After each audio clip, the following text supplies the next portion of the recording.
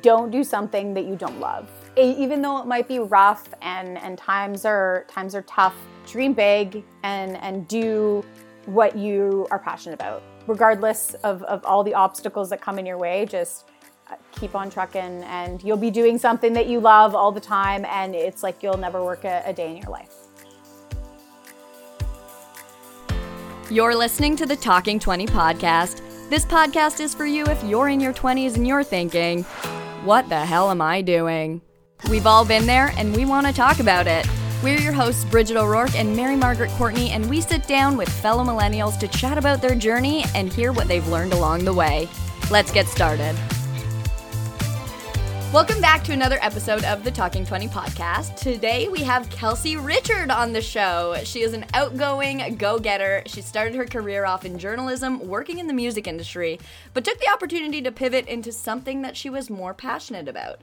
Something that we're all more passionate about. She has made her way into the world of beer. Woo! As an artist liaison for Collective Arts Brewery in Hamilton, Ontario. We're going to get into whatever the heck that means later. Now, Kelsey is one of those people who's always guaranteed to be the life of the party. I know you know the kind of person I mean. She loves to travel, drink beer, which is super relatable, again. And like the rest of us 20-something-year-olds, she loves a good thrift shop bargain. Mary wrote this, and I'm hoping that it's on point because I love you. No, this is like, can I get this in writing so I can put this on my LinkedIn, on my, all the things that require a bio? I need certification. Way better than amazing. I can do. Wait, there's more. Kelsey's always pushing herself to do more and challenge herself in different aspects of her life, and today we're going to get into it and get her to tell you about how she does it all. Welcome to the show, Kelsey. Ooh, thanks for having me. Yeah, that was beautiful. I feel pumped up. I feel ready for this. Let's go. Let's do this. I'm a lot more interested. Do you want to open your beer now? Yeah. Yes. Okay.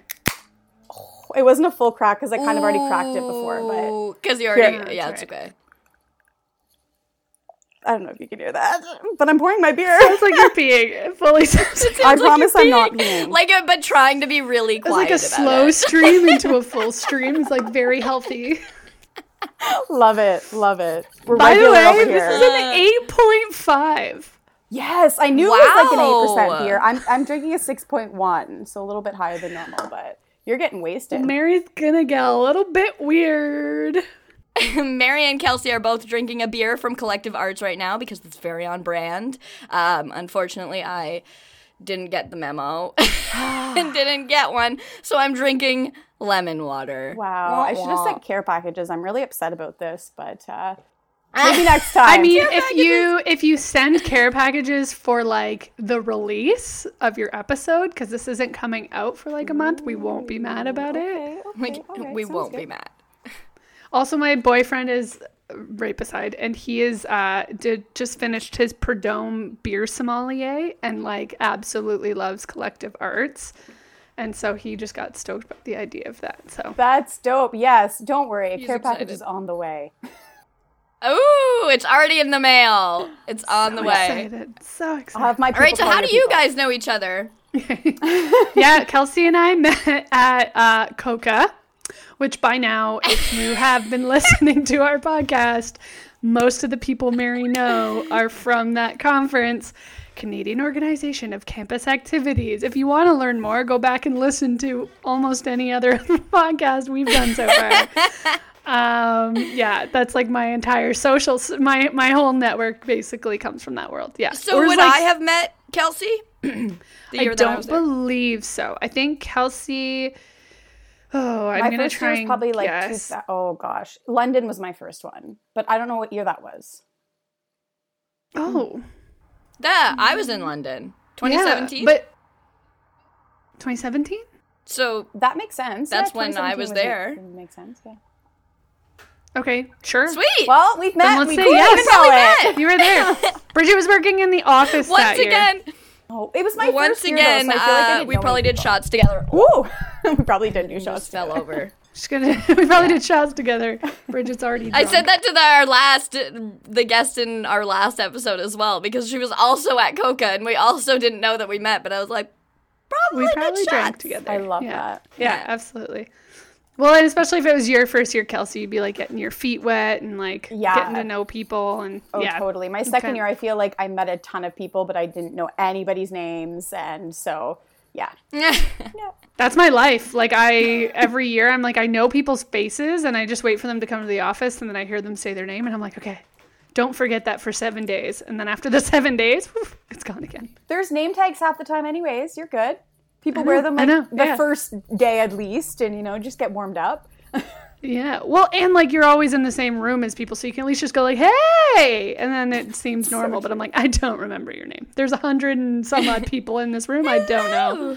Or just call them by their school. That works too. Yeah. Yeah. Algonquin. All right, so Sorry. so should we get started in the careers? Yes. In the let's careers get section? started. Go for it, Bridge. Okay, so let's start from high school, Kelsey. You're in grade 11, you're in grade 12, whenever you're deciding what your next, move is, what are you thinking at this point? I knew from the ripe age of however old you are in grade 4, what I wanted. Like 7? Like, I don't know. Yeah. No, I feel like, yeah, I guess maybe 8 or so. No, probably older, Yeah. like 10 maybe, Oh, I don't know, I don't something know, like that. whatever. Anyway. 4th 9. grade. You're 9. 9? All right. 9. 9. No, I always knew what I wanted to do. I would watch the news before dinner with my family. And I wanted to be that girl that told everybody what was going on in the world. It wasn't like I wanted to be on TV and be a movie star or whatever. I just wanted to like be in the know of what was going on and be able to like share that to with people. And So yeah, go ahead. did you used to watch the news like a lot? I feel like that's really heavy for a 9-year-old. It was Yeah. always on when my mom was like cooking dinner and stuff. It was always on in the background. Not that we like sat in front of the TV and like had popcorn and were like watching the news as our entertainment, right? But it just kind of always was on in my household, and that's kind of how I got into it. And the more I thought about it too, is like there was a lot of inspiration from like TV shows. Like my favorite show growing up was Full House, and Danny Tanner was a reporter. I loved Gilmore Girls. Like Rory she wanted to be a journalist. It kind of all came together, and I think those were like where my influences came from, and why I wanted to do what I wanted to do. So, did it, which is crazy. But I don't know if I want to. So Do I where want to did get you- into that now? Should we go throughout my We'll go years? there. We'll go there. We'll go totally there? go there. Get I mean, there. like, Yeah. it sounds pretty easy peasy for you. We talk a lot with people about how at that age range, it's like, how the hell are you supposed to make that decision at that age? You and I have similar story in the sense where it was like, it was never an option. I was just going to school for musical theater because that was the thing I always did. Worrying about a career or my life down the road or the type of adult I'm going to be and the type of lifestyle never mattered. Yep. I was going to school for that thing and that was it. And then, it takes you on the lovely journey it does. But kind of a nice relief for you because you didn't have to go through that Totally. like it doesn't sound like you have any resentment for that or any regret for going to do the thing you've always wanted to do. No. You had to do it. And I remember like being in grade 9, we had like a careers class in grade 9, which is so crazy to think that like it started that early. Like you get into high school and you need to know what you want to do and who you want to be and all that. And I remember everybody sitting in our computers and people were trying to figure out what they wanted to do. And I knew what I wanted to do.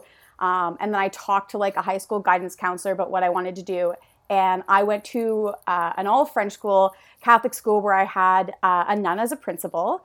And it was very educational. Like my education was educational, but no, we like wanted to push you into like math and science and to be a teacher and a lawyer. And I actually had my high school guidance counselor tell me like, you don't want to be a journalist. You are going to get paid absolutely no money. You are going to be working these long hours. You're going to hate your life, and tried to push me in a different direction. And I stood my ground and I was like, I don't care about money. Good for you. Like I want to do what I want to do, and I've wanted to do this my entire life. So why would it be like, why would I just change all of a sudden just because of money? I also have a question. No offense to people who are guidance counselors, but how much money are you actually making as a guidance Right? As a guidance counselor? You have the right to say that to anybody. You know what? She knows, though. She's like, that paycheck is probably in line with mine. So I'm just kidding. Yes, it's true. Just like, don't do it. Don't do it. Trust me. Yeah. Oh, that's crazy. So, it's so sad where that did they you go do to- that. Oh, sorry. Go ahead, Bridge. No, go ahead. No, I just think Go it's sad that Yeah. guidance counselors do that. I think they need to take more ownership for how much power they have over young minds. And like, I feel bad for the kids that walk in with those dreams and then are told to go a different direction, and then they do because they think that's the adults telling me that's the decision, so go that way. 9 times out of 10, that's not going to work. They're not going to actually follow through on being like a mathematician. Well, the thing is, they waste money, right? Like, I know people who are pushed Yeah. into going into university. Like, they told me, like, go university route. And I was so set on college. And, you have those people who don't know what they want to do, but their parents or their teachers or whatever push them into going to university and taking English or whatever, which there's nothing wrong with that. But, like, when you don't know what you want to do and you're just wasting thousands upon thousands of dollars, and not everybody has the luxury of having parents who help them out financially, right? So it's just, you end up in debt and getting this education that you don't technically maybe need down the road. And getting a job that doesn't relate to the debt that you acquired. Yeah.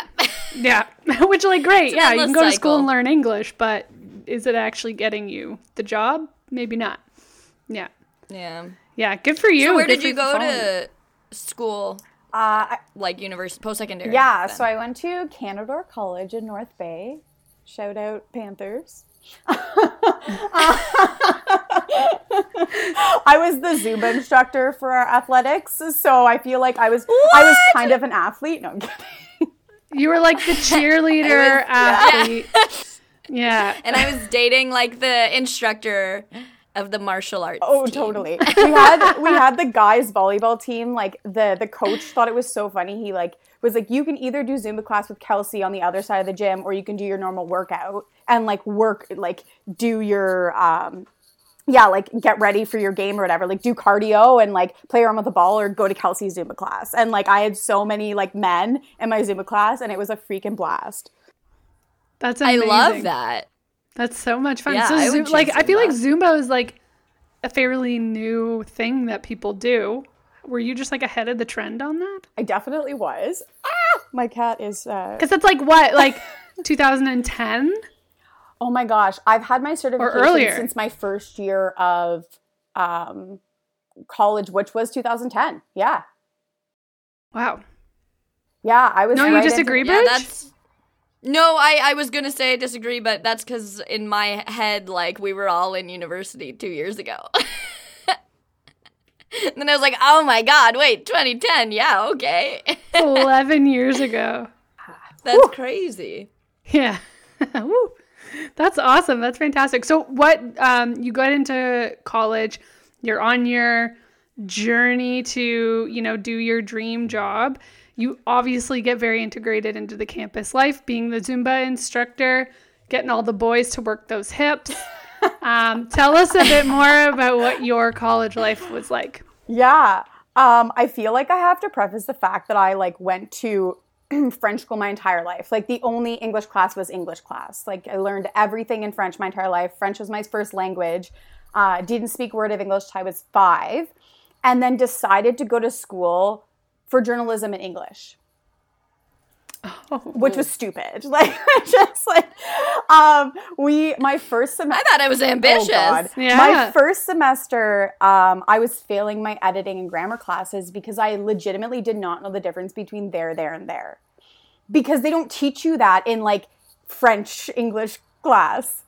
Yeah, you read a right. book together in class and you do a book report. Like it's such a weird, like I didn't learn proper English, and then I went to school for journalism, and I had an amazing teacher who like stayed back after class and like helped me out and stuff, and I passed, and I graduated with honors, and it was amazing, the journey that I went through, but it was tough.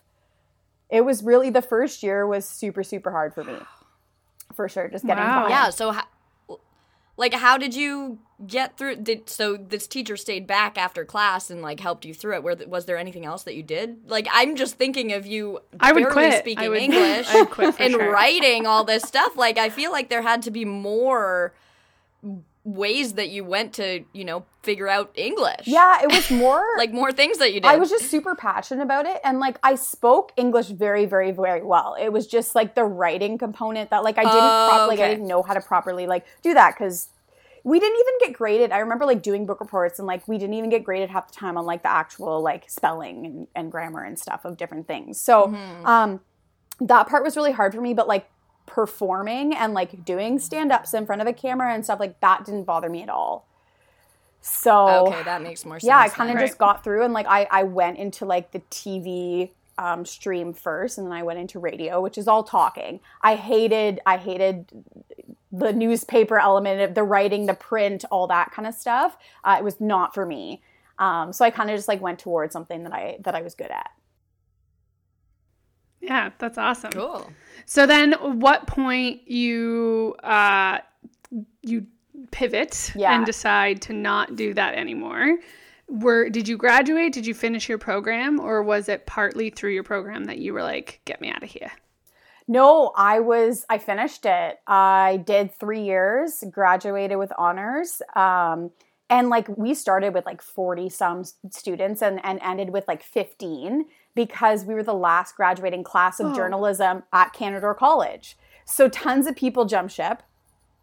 It was crazy. Really? Yeah. Why? It was nuts. Why though? Yeah. They thought that we weren't going to get as good an education because they like laid off some teachers and all this kind of stuff. And so I just stuck through it. I'm like, I'm already like 1 foot in, like, and I like what I'm doing. I love my program. I love my classmates. So I stayed in it. But after I graduated, I actually got a job right away, which is amazing. I did a 4-month paternity leave at Eastlink TV News in Sudbury. Wow. Yeah. I got to cover some riveting stuff like 100th birthday parties and... Oh my God, what movie is that? Bruce Almighty? Where at the end he's like covering the birthday with the big giant cookie? Yeah. That was you. That was me. I got in a bee suit one time, like Science North, which is like the science center in Sudbury, was doing like a bee exhibit, and I like got in a full bee suit and like did a stand-up in my bee suit. Oh, it was... No, not like a bee mascot suit, but like a bee, like to keep you safe from the bees. I meant a bee suit. When I was at Seneca, I got into the Stinger bee outfit and was a mascot. Wow. And I was like, oh my God, not only were we both mascots, but we were both of the bee species. No, definitely never been in a mascot costume. Maybe one day. But yeah, like Bridget, were you thinking the same thing? Oh yeah, I was. Okay. I was like, this is gonna make a great social media post. That's what I was thinking. Somewhere in the world of YouTube, there is that news story that lives. So if you want to go look for it, I'm not going to send you a link or anything, but there are some news stories on YouTube that you could probably find of me in a bee suit. Okay. Perfect. So were you loving it? Of that, put it beside Mary in her Stinger actual Stinger. Oh, bam. So good. Perfect Love picture. Love what that. you do for the job, eh? What you do for the job. Yeah. I love it. I didn't like it at all. So I did my placement at CTV in Sudbury as well before I got into the actual career. And I'll be completely honest with you, TV is freaking ruthless. The best reporter gets the best story. Right? So everybody's fighting to be on top and to get that story and to report that amazing news. The older reporters wouldn't even chat with me. Like literally wouldn't say hello in the morning because they were like, oh, young blood's coming in. They're going to take my job. I won't even talk to you. What? Yeah, it was. And then you'd like write this story and then you'd bring it back to like your editor or your news reporter or whatever, your boss of whatever sorts. And then they would like rewrite your story. And then you'd have to do a stand up in front of the camera And it wasn't even your own words that you were using because it was so perfected by like your boss. And obviously I was young and like wasn't the best at it. I'm sure some of the older reporters like could write their own shit, but I didn't have the full opportunity to like, this is exactly me start to finish. And so I just kind of felt like I was like, I don't know, living a lie. Like you had to look a certain way. You had to speak a certain way. Like the reporters that are on TV, like they get told what color their hair should be and like what color they look best in and just like silly things like that. Like, and I don't like that. It's very sounds very like superficial almost, where you need to fit this mold that they're putting you in. Well, yeah, and especially when you come out of college, if it was a good experience for you, you're feeling yourself, you feel great about life, you feel great about the person that you are. If that's the stage of life you're in, you go into a job where they're like, we're never going to give you compliments on where you're at. We're never going to make you feel like you are achieving anything or you're going to do well in this industry because you're quote unquote a threat. And we're going to keep editing and changing everything, which, yeah, maybe someone who's still in the industry could speak to like why it's like that and what it does for, you know, grooming people. But I do think it's something about like a millennial generation, the amount of people that walked into the same setting as you, but maybe were older and they were like, this is the reality. This is just what you do. I love my job and this is my job. But there's like an interesting seed in there where I'm like, oh, look at that. A millennial walked into like this traditional set and was like, fuck this, I'm out. No, you won't tell me what to do. I'm not going to try and change your industry, so I'm going to go do something else because I need happiness in my life as well. Yeah. No, it's totally, you hit the nail on the head for sure. Yeah, that's and amazing. I'm happy that I'm part of that generation that like doesn't want to conform to the norm and stuff. I think that's pretty awesome too. Yeah. Mm-hmm. Well, and it's such a good example of like when people say that millennials are lazy, it just fires me up so much. Because I don't believe that at all. I believe there's a lot of circumstances, but we're ambitious. We're smart too, though. Like we're being lazy when we don't like I don't have to be on work smart, not hard. Like exactly. Yeah, lazy, smart, not hard. Totally. Lazy, smart, not hard. That's the new saying right there. Yeah, but it is about like preserving yourself as a person and longevity, and so. If you are attached to yourself emotionally and you care about your well-being and you care about your relationships in your life, as young as you are at the time, it might just be like an instinct in your body, which is how I feel with me when I changed careers was I didn't know. Like I have hindsight now of why I did it. But back then I was like, no, I just can't do this. And now I'm like, yeah, there was like an instinct in my body to just do something else. I'm not happy here. I'm not accepting this. I need happiness. I need fulfillment. And that may look like I'm not pushing through the hard shit or I'm being lazy, but it's not.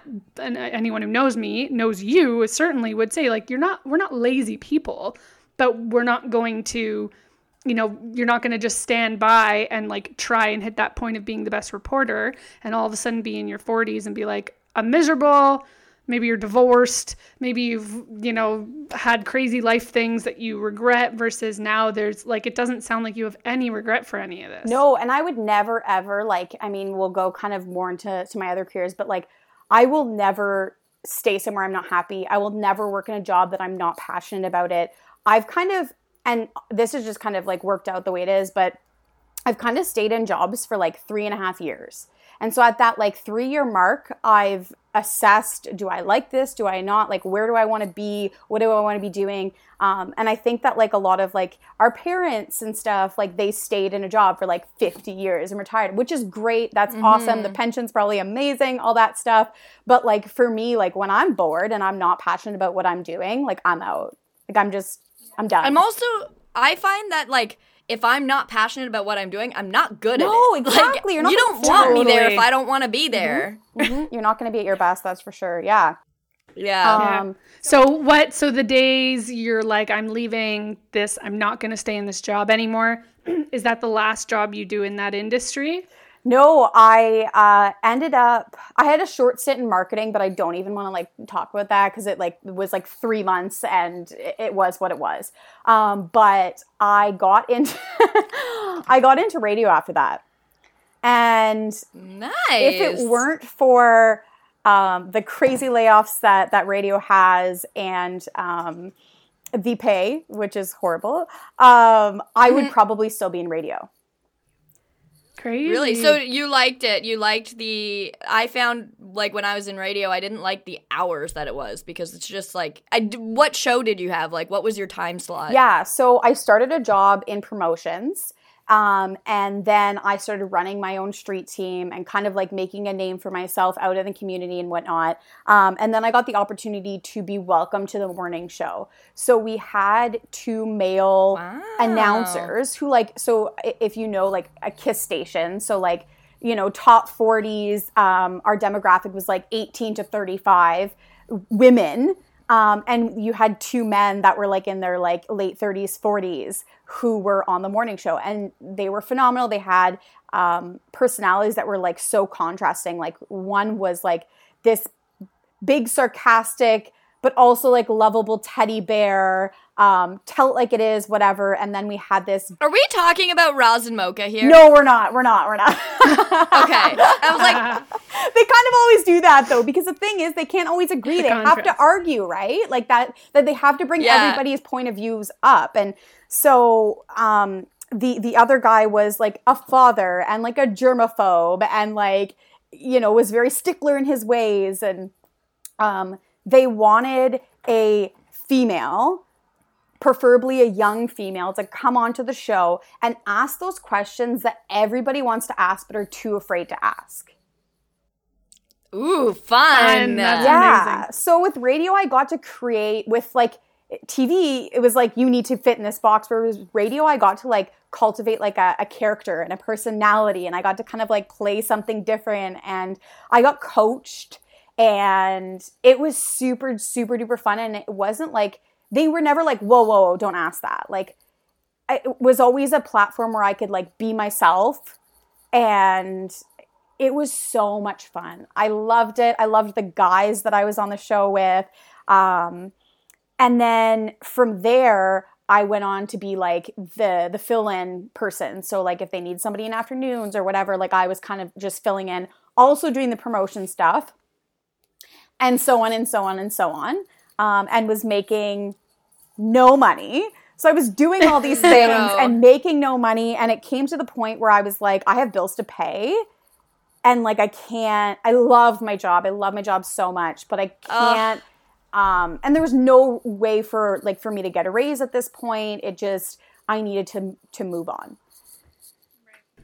So, Well, which is sad because you're like living the dream, but like, I have rent. How do you make that decision though? Like, did you rely on other people to be like I'm sure you had to talk to people a lot to ask their opinions, and I don't know, how did you come to that decision to move on from something that you love so much? yeah, excuse me, sorry. I knew my worth. You looked at your bills. Right? I looked at my bills and I knew I couldn't afford rent. So I needed to do something. No, I like to say that like I knew my worth. I was working 3 jobs. Like I was on top of radio, I was serving, and I also was like an in-arena host for an OHL team. So I was like the girl in the Jumbotron, like doing giveaways and interviews and all the things. And I loved that job too. But I was working 3 jobs and I had no social life. And I needed that. Yeah. And I need to separate my social life with my work life, because my work life was so social, but it was on a different like scale. Yeah, you're turned on. You're not yourself. You don't get to just like, there's responsibility still being held there, right? And it gives a sense of freedom in the sense that like your life is scheduled out enough that you don't need to worry about your Friday night plans, which personally I love that. But at the same time, like your brain is always on. You're not going to stop working. And the hardest part is when you're slowly starting to burn out and you're still not paying your bills. Yeah. It's not sustainable. I had an ex that like would not go to like the grocery store or the mall with me because he was like, the 30-minute trips take 2 hours because everybody fucking stops you and talks to you, and like I have to be on, like I can't like go with my hair all like up in a bun and sweatpants and whatever. Like I always had to, I was a public figure and I had to be that person. and I love it, and I would go back to it in a second if I got paid more money. But I actually stayed in that career a little bit longer. I was living in North Bay, and I moved my entire life to Kitchener for a job in radio, but I was just doing promotions and getting paid 10 grand more because it was down south. Oh, wow.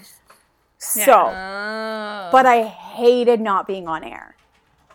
It killed me. So hold on, how old are you at this point? Like when you make that journey? I was going to ask the same thing. 2015, I think. So 2015, so you are... I'm 29 right now. You're 29. Do the math. I'm not good at that. So you're like 23, 24? Yeah, roughly. Yeah.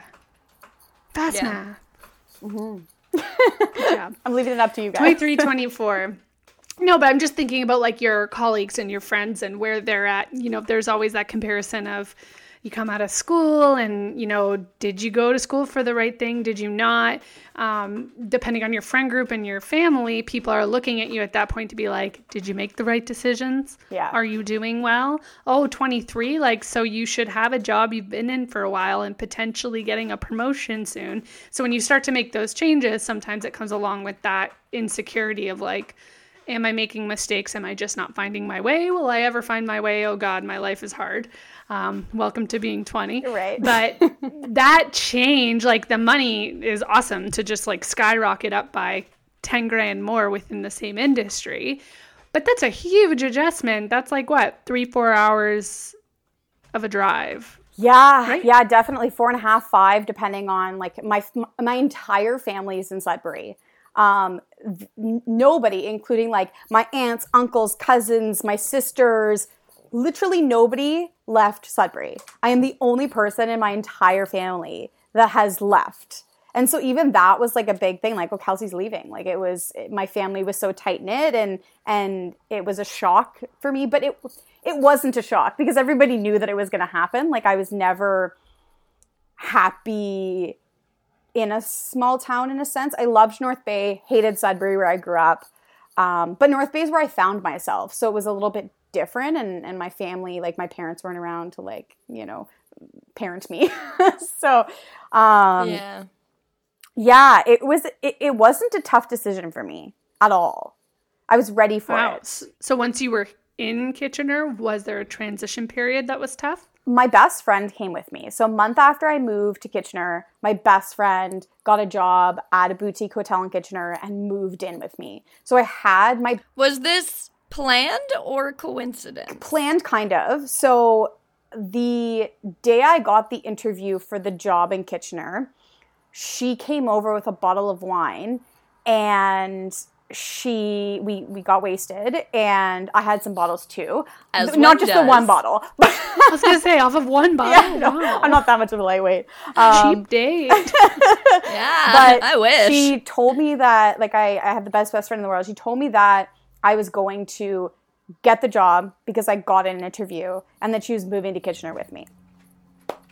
Aww. Yeah, so I was very, very lucky. My best friends would be like, bye. I'm just picturing this situation of you guys like sitting on the couch crying because you're about to move to Kitchener. Just like, you're gonna do it. You're gonna be beautiful. It's gonna be all roses, crying. and Like, I'm gonna come with you. We're gonna buy a house. So I think that transition wasn't difficult for me because I had my best friend. But like I told you, radio's a little cutthroat. So I worked there for 6 months and got laid off. Oh no. After you uprooted your whole life. Guys, I can't afford this. Oh, yeah. brutal. Okay, let's talk about getting laid off. Right? Because Bridget and I have also been laid off, and man, we like this topic. It makes us stronger, though. I feel like all millennials have been 100%. laid off, and we know what it's like, and you know, you have to deal with it. It's not fun at first. The first few weeks fucking suck, but we always overcome it. Exactly. It's strong kind of like the people. way you think about a breakup now, where you're like, okay, I'm about to go into a really shitty period, but it's gonna get better. And this will make me stronger. You know?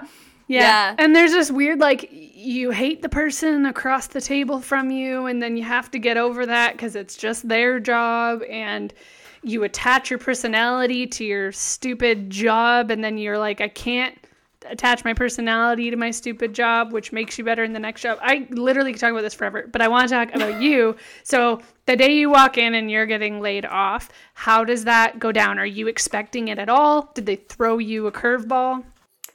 Absolutely not. I had no idea.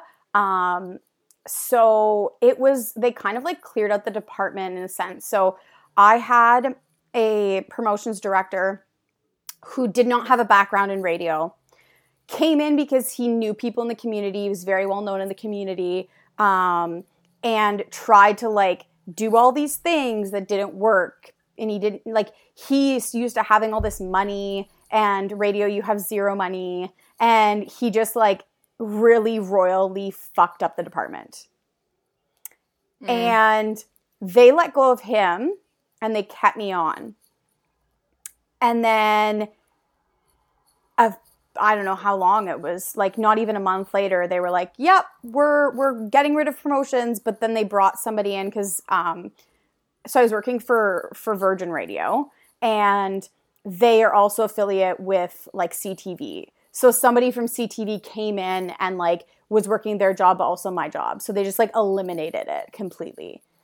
Yeah, it sucked because I feel like having him in that role as like, not even a mentor, because like, to be completely honest, like not trying to be full of myself, but I could have done his job.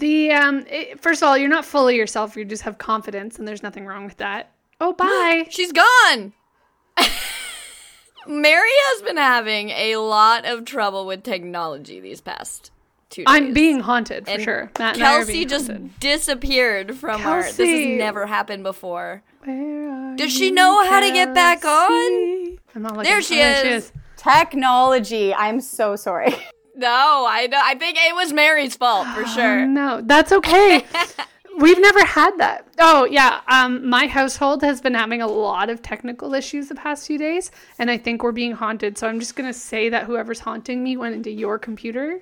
If you can take your ghost back, that would be great. I'm good. Like, I'm totally good. What happened? I don't know. I had this weird pop-up that said, like, leave You're Chrome, good. Okay. and I clicked no, and then everything went away. But, you know. And then I left Chrome. Oh. It was like, we're going to close down shop anyway. So Yeah, it's fine. We're not going to listen to you. all good. It's good. That's okay. But I'll pick up where we left off. What you said was not fully yourself. It's confidence. And I think you need to own that. That's okay. I think people need to, if you think you can do that job, take that and run with that. So you see they're making changes within this. So the reason for letting you go is because your job is no longer needed. Like they dissolved the position overall. Basically, that's what they told me. It wasn't performance driven, whatever. But like I knew the department wasn't doing well, and then I didn't have like a person who was leading it. So I couldn't make decisions. I couldn't step into that role. Like I had conversations about like, okay, well, what happens now that he's gone? And it's like, oh, we're going to replace him. But that never happened, and they just got rid of me. So that was shitty. Devastating, yeah. So what do you do after that? But everything happens for a reason. Yes. And what was the reason that you now know? So I made a lot of connections within the community. And one person who was phenomenal to me was a gentleman named Paul Maxwell. So he owns Maxwell's Concert Events. So it's basically a concert and events hall. And we used to do a lot of concerts with him. So like Virgin Radio features this artist that we play like on our station. And so we became pals. And when I got laid off, I cried for 2 hours straight. And then texted Paul, because Paul knows a lot of people in the community, and he knew what my passions were, and he had conversations, and he hired me on the spot as a bartender. Great. And I mean, it's a concert venue. Like, we made some amazing tips, and it wasn't like my full-time job because we didn't have concerts every single night or whatever, but it definitely got me by for a bit. And on my birthday, I worked the night of my birthday. He had no idea it was my birthday. And I had mentioned something about like, you got to be nice to me. It's my birthday. And he's like, are you freaking kidding me? Like, why didn't you tell me? And I'm like, well, I'm not going to like, hi guys, it's my birthday. Like, celebrate me. Yeah. Like, it's not. Treat me differently today, Kay. Yeah. I'm a queen. Yeah. So he's like, well, I'm going to take you out for drinks after the shift if you're free. And I'm like, yeah, for sure. So we went to a pub. We had a couple beers. And he was like, you've been working with me for however many months. I think it was like 3 months or something. And he's like, have you found anything? What are your passions? Whatever. And I kind of told him about my background and my schooling and all the things. And he said, my friend at Laurier University is hiring a programming and promotions manager. And I looked at he literally texted his friend and was like, send me the job posting. I looked at the job posting at this bar and was like, I'm not qualified for this. Like, I have no like events, like, I mean, other than running a street team at events and stuff like that, I don't really have an events background. And he's like, no, you could do this job. And I was like, oh, well, I'm going to apply because I don't have a job right now. So what do I got to lose? And I ended up getting it. And Wow. that's how I met Mary. This is a crazy crossroads because the person who did your role before you, Deb Lamb, her and I were up for that job. And it was between her and I. No way. And you got it? Oh my gosh. No. Deb got the job. She got it, and then I got in after and then her. Deb left. Oh. And Kelsey got the job. Kelsey, I thought you just swooped in and took it from them. I was Absolutely like, not. Shit's about to Mary get was real. way more qualified for that job. I also felt underqualified for that job, but the person that was hiring is like still a good friend and mentor to me to this day, and I just wanted it so badly, so I applied. But Deb had more experience and had gone to Laurier before, which having alumni, those are student-based roles. They come because of the students. We talk about that all before.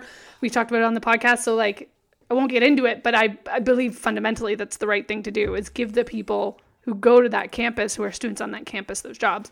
And she was amazing. I love that girl. She's fantastic. Oh, yeah. She's phenomenal. Yeah. So then when you came in, I was like, oh, that girl got my job. It's never been my job, but in my head, it was my job.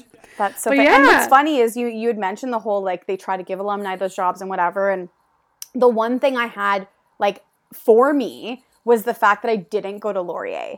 And my boss was like, I literally wanted somebody who like wasn't part of the Laurier bubble and didn't know everything that we've done in the past and whatever. He's like, I wanted you to come in and shake things up. And I was like, sweet. Nice. And so coming from a radio background where you have zero money to do all the things you want to do, I think that was another one of my strengths is I had a freaking budget. I had like thousands of dollars. I'm not going to go into detail, but and like I did a lot with the I did a lot with the big amount that I was given, but even more than somebody would do when they're used to having the money. Like I was able to stretch it and bring in all these acts and do all these things because I was used to saving money and bargaining and all those things. So I think that was, that worked in my favor. Also like the promotions background and stuff and promoting events and all kind of like came together. So even though I wasn't an event planner, I had all these other things that were for me and they took a chance on me and it worked out. It's amazing. So how many years were you in that role? 3.5. That's my that's my threshold. Man, you've been through so much. Like so many job changes. And it's just like it just goes to show like millennials, that's what it's like now is we don't stay in the same job. Which I love so much. I love that so much. Like you don't need to stay in the same job to like prove you're qualified. Like if someone looked at your resume in terms of skills, your experience and your skills are vast. They're huge. There's so many that you don't get to be pigeonholed. They can't pigeonhole you. Versus people that, and there's nothing wrong with this either, but you go to school and then you go to job in that career and you stay within that career and you work your way up. It's also very impressive to me because I could never, like you, I have a threshold. I need to keep things spicy. You need to keep challenging yourself and like keep challenging yourself and pushing yourself and like learning new industries and new jobs, I think is just so good for you. And there are always, you know, relative skills that you can transfer into a new industry. So you're now at Laurier and you're doing this like campus life. What's your personal life like at this point? Because you were working a million jobs back in North Bay and had no life. And now you've built this life in Kitchener. You're doing this impressive step up. What's your personal life looking like? I mean, I was still working 2 jobs. I stayed at Maxwell's. I'm still at Maxwell's. My last shift was like February 2020. So I can't wait to go back once live music inside is a thing. But I had met a lot of people. I was really good friends with a lot of people that I worked in radio and kind of like built my friendships on that. I don't usually turn down like an event or a gathering at all. So I think that I had enough time for friends and for work, and it was a really, really good balance. And I loved what I did. And yeah, it was the best job I had, and I loved it. That's amazing. That must have been such a nice change from, you know, working 3 jobs earlier, not having any social life. Like, that must have felt really good. Oh, totally. So at this point, you're still in Kitchener. Technically, right now I'm in Cambridge, but you're still in the area. It's a little city over, still in the area.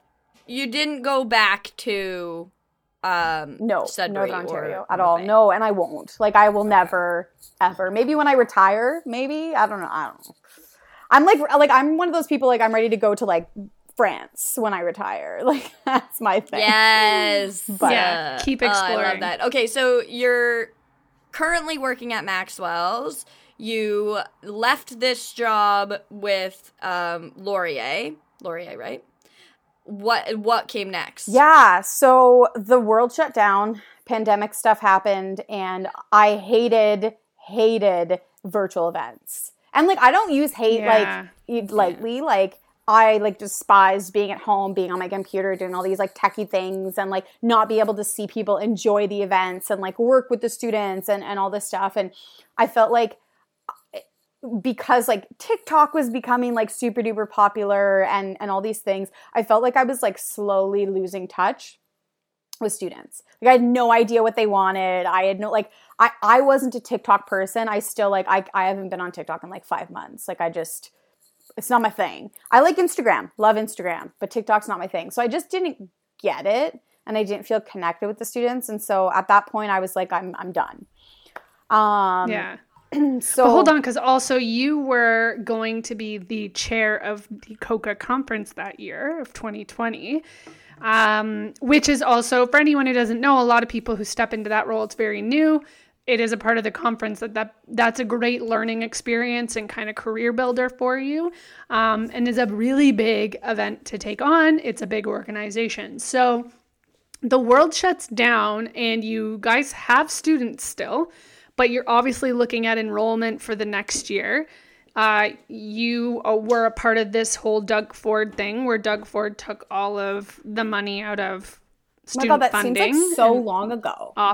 I know, like it was the last COCA. That was like, we had like an emergency. It was like a general meeting that doesn't happen often, but it was like, let's get everybody in Ontario that has a school in a room and talk about this, because it is like, it could be the life or death of student unions, and you guys are the people in the jobs that are going to keep that going. You are student life. You're in touch with those humans. Those relationships are super important.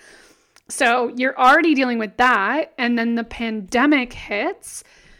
What is that experience like? Like, are students engaged on these virtual events? As much as you hated it, you still did them. You still helped execute a virtual COCA.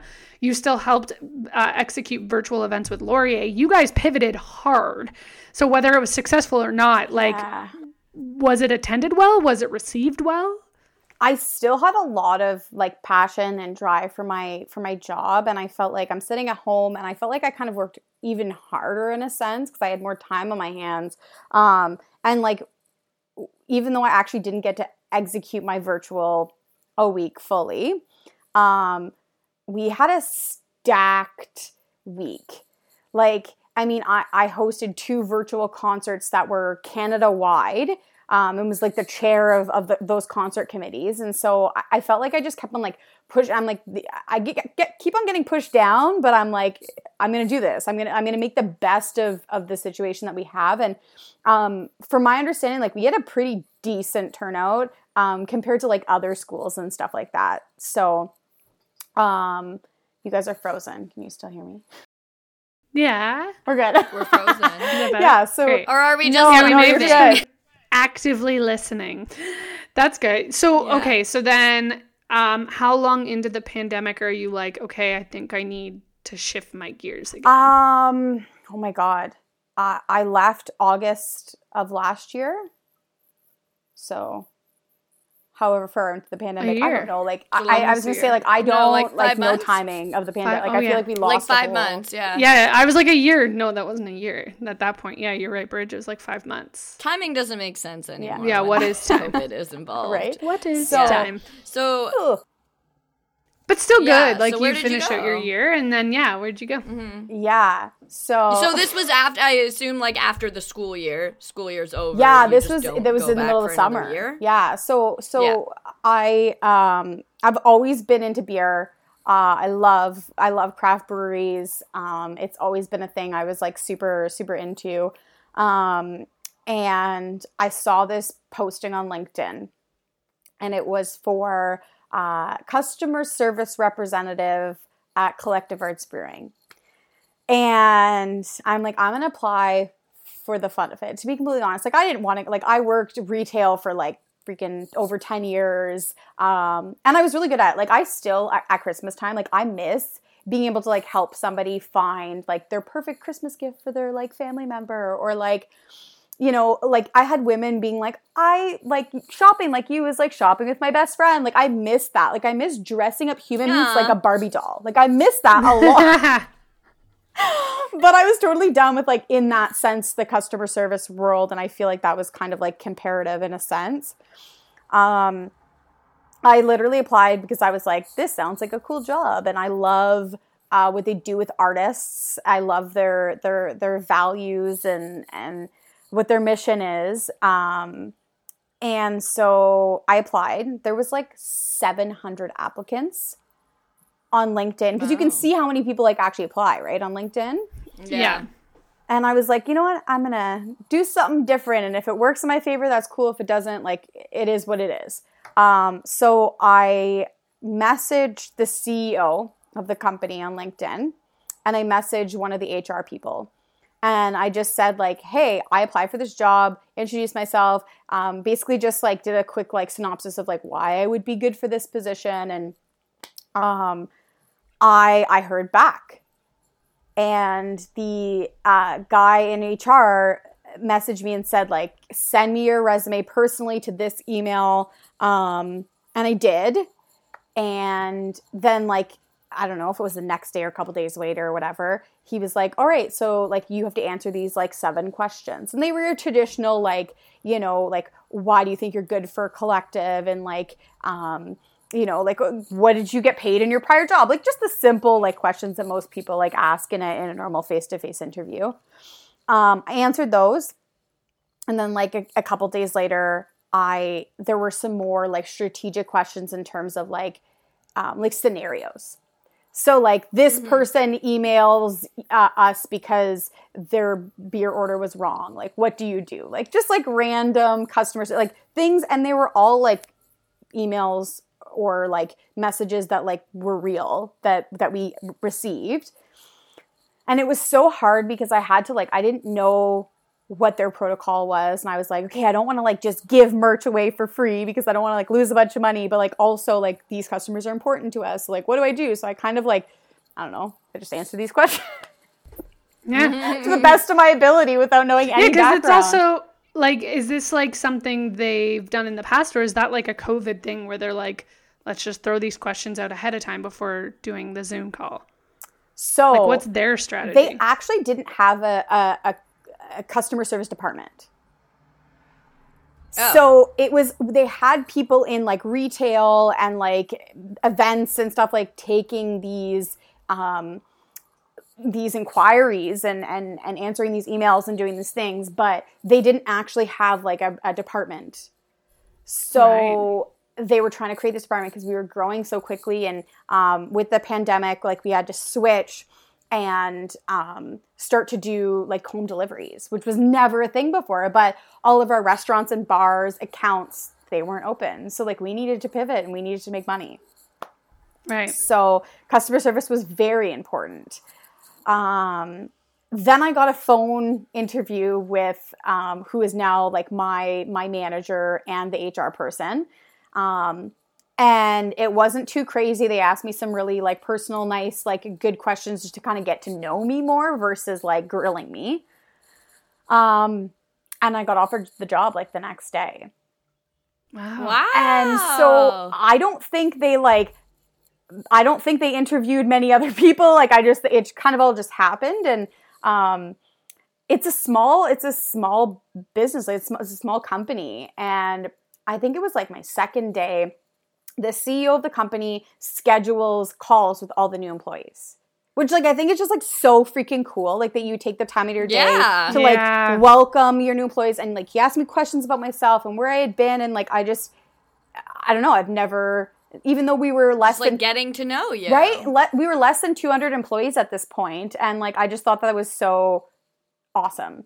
Well, and because you're such like a beer enthusiast, there must be this part of like, I can't believe I get to go on the inside of this and see these people and how they operate and be a part of like the passion that is making these drinks. Working at Pommies, I had that same experience where like I walk in and I'm like, man, like it's so weird how emotional you get attached to like how this came to be. And I want to get to the part about you being the liaison for the artist, because like you get to be a part of the conversations before this gets made. And for the listeners, I'm pointing at the can. But you have, Bridget's getting up to deal with her cat. That happens every episode. But yeah, so like you get on the inside of this, and is it just like almost like a starstruck, like you can't believe you're doing something like this?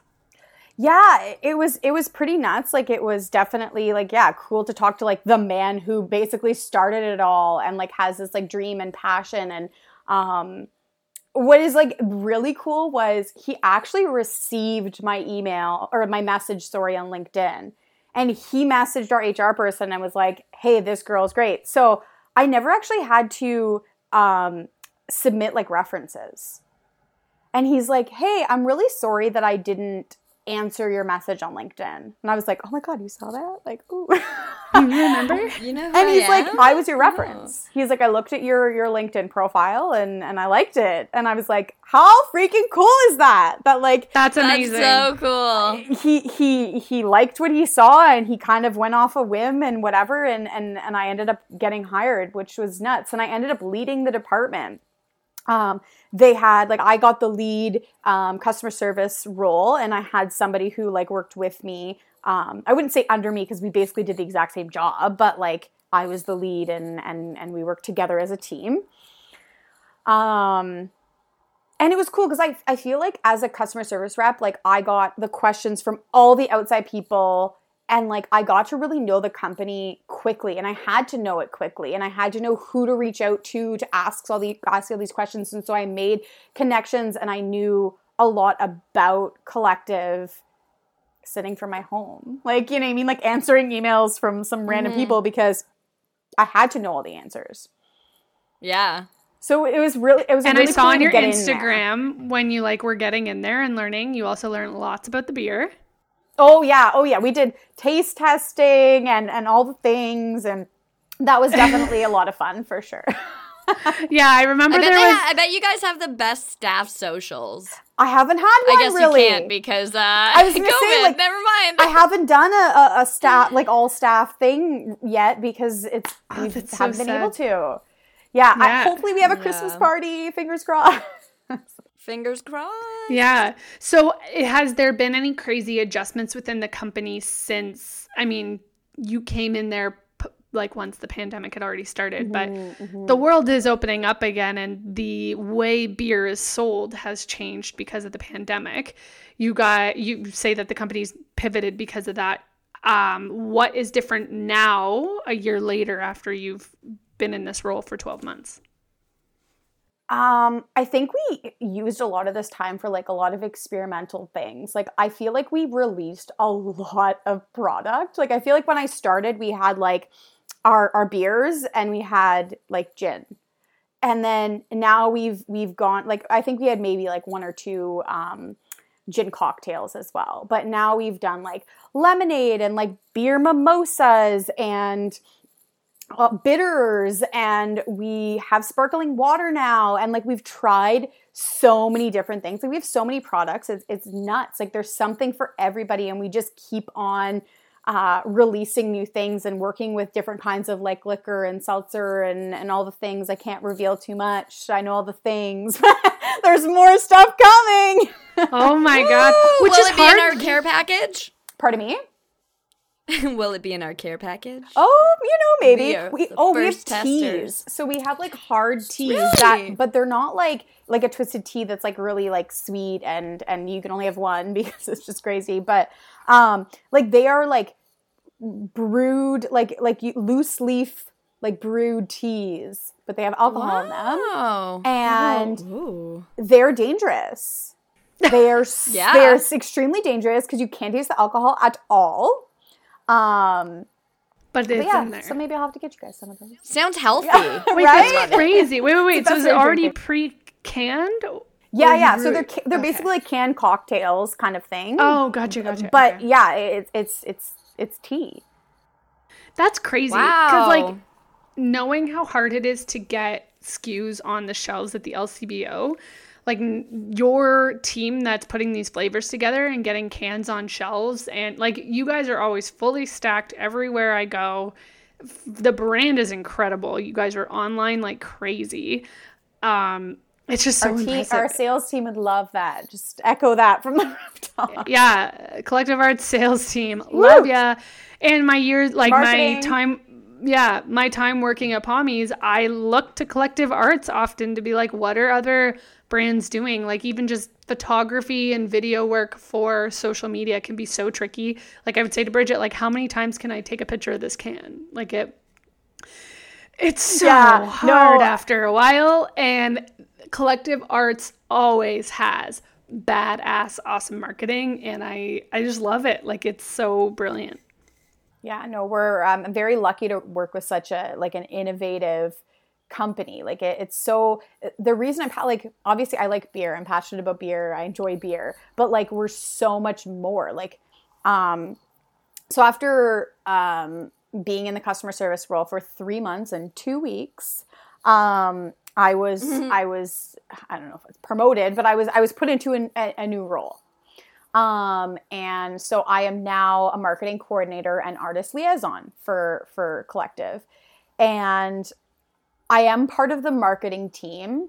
But like I see things like kind of like at the very start and at the very finish, like the magic that our team works like in the middle to create these campaigns and stuff. To be honest, I'm not really part of them because I am the one like reaching out to the artist. So when we decide that, like this artist, Maya Fadula is on this glass, like I reach out to her and I say, we want your artwork on this glass, and I set it up, and then marketing like takes this and like makes the glass, produces it, and then puts it into a marketing campaign and whatever.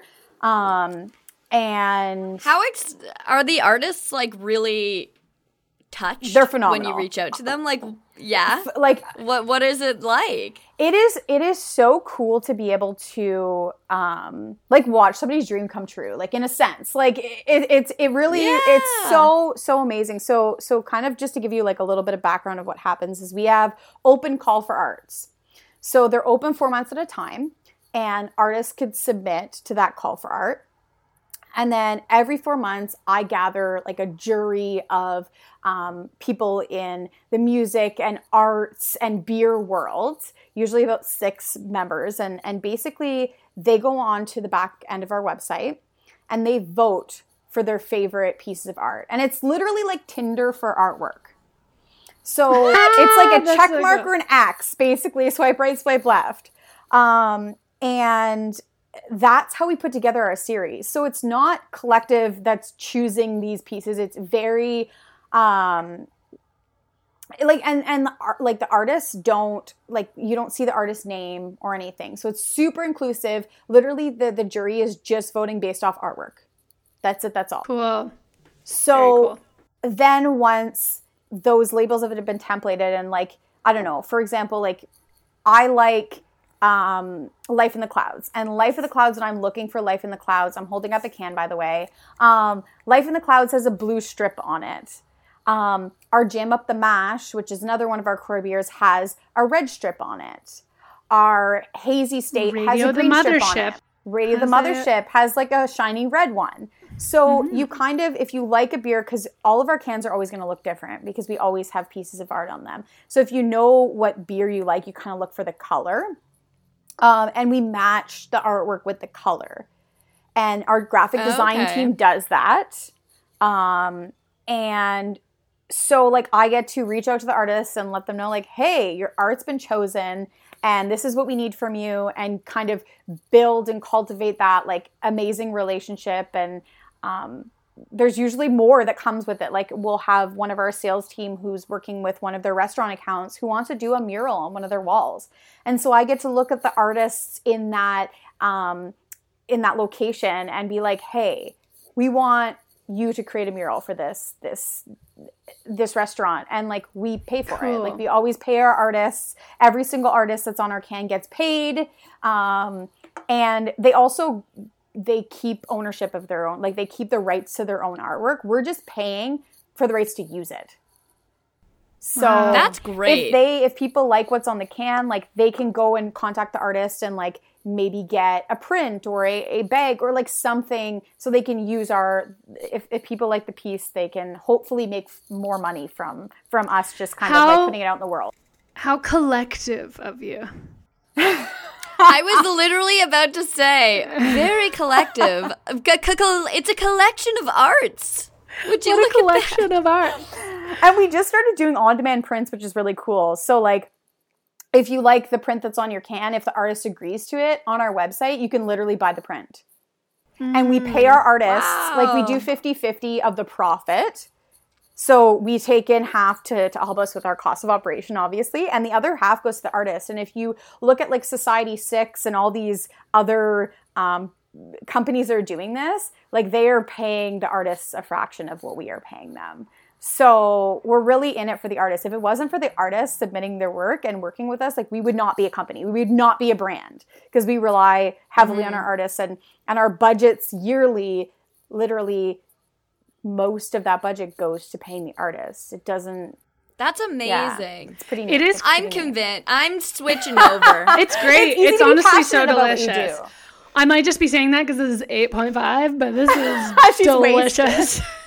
For the listener, I haven't drank. I've been very mindfully drinking it. How do you guys come up with the names for the beers?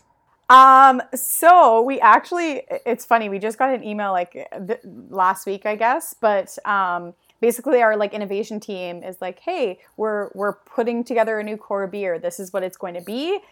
We want names. And so we have, like, a spreadsheet of like any of our employees can go in and, like, suggest some names for these things. And all of our Toronto beers. So we just opened, not just, but I guess it'll be 1 year on Thursday. We opened our second brewery in Toronto. So our flagship brewery is in Hamilton. We opened a second brewery in Toronto. We just opened a taproom in Costa Rica. We just keep on growing. It's nuts. But, like, our Toronto beers are small batch beers. And we pump out, like, a ton of beers a month from this small batch brewery, and they're all bottles, which is awesome. So we're always looking for new names for our beers because there's so many that are coming out. So yeah, we basically rely on our staff. That's so cool. But a collective. That's awesome. A collective. But when I was trying out my beers when I first started, Aaron, who was our GM for our Hamilton location, he kind of told me, like, a little bit of history. Like, so Ransack the Universe was a I think it was like a vintage clothing store, and I can't remember. It might have been in Toronto, I don't know, somewhere. And our CEO or CCO loved it and like pulled over and said like, we want to name a beer after you guys, and like brought them in and apparently did like the photo shoot of the new beer like inside of their vintage clothing store and whatever. So like inspiration pops up everywhere. Yeah. Oh, I love this. Yeah. They're so creative. And Right? it's amazing to work with someone versus like, oh, I can't do that because they own that, right? And like, why would we connect like a vintage clothing store with beer? But it can work, and it's amazing to just be like, hey, you have a really cool name. Can we borrow it for a beer? Right? And the And fact we'll, that they like incorporated them in the whole like rollout of it. And I just thought that was like so cool, because you're giving like another voice, another company, another person like the chance to be like featured and in the forefront and spotlighted. And it's really cool. Yeah. That's I phenomenal. Your love passion this. for this is insane. My like cheeks hurt Yeah, it because is. I You love can it so tell. much.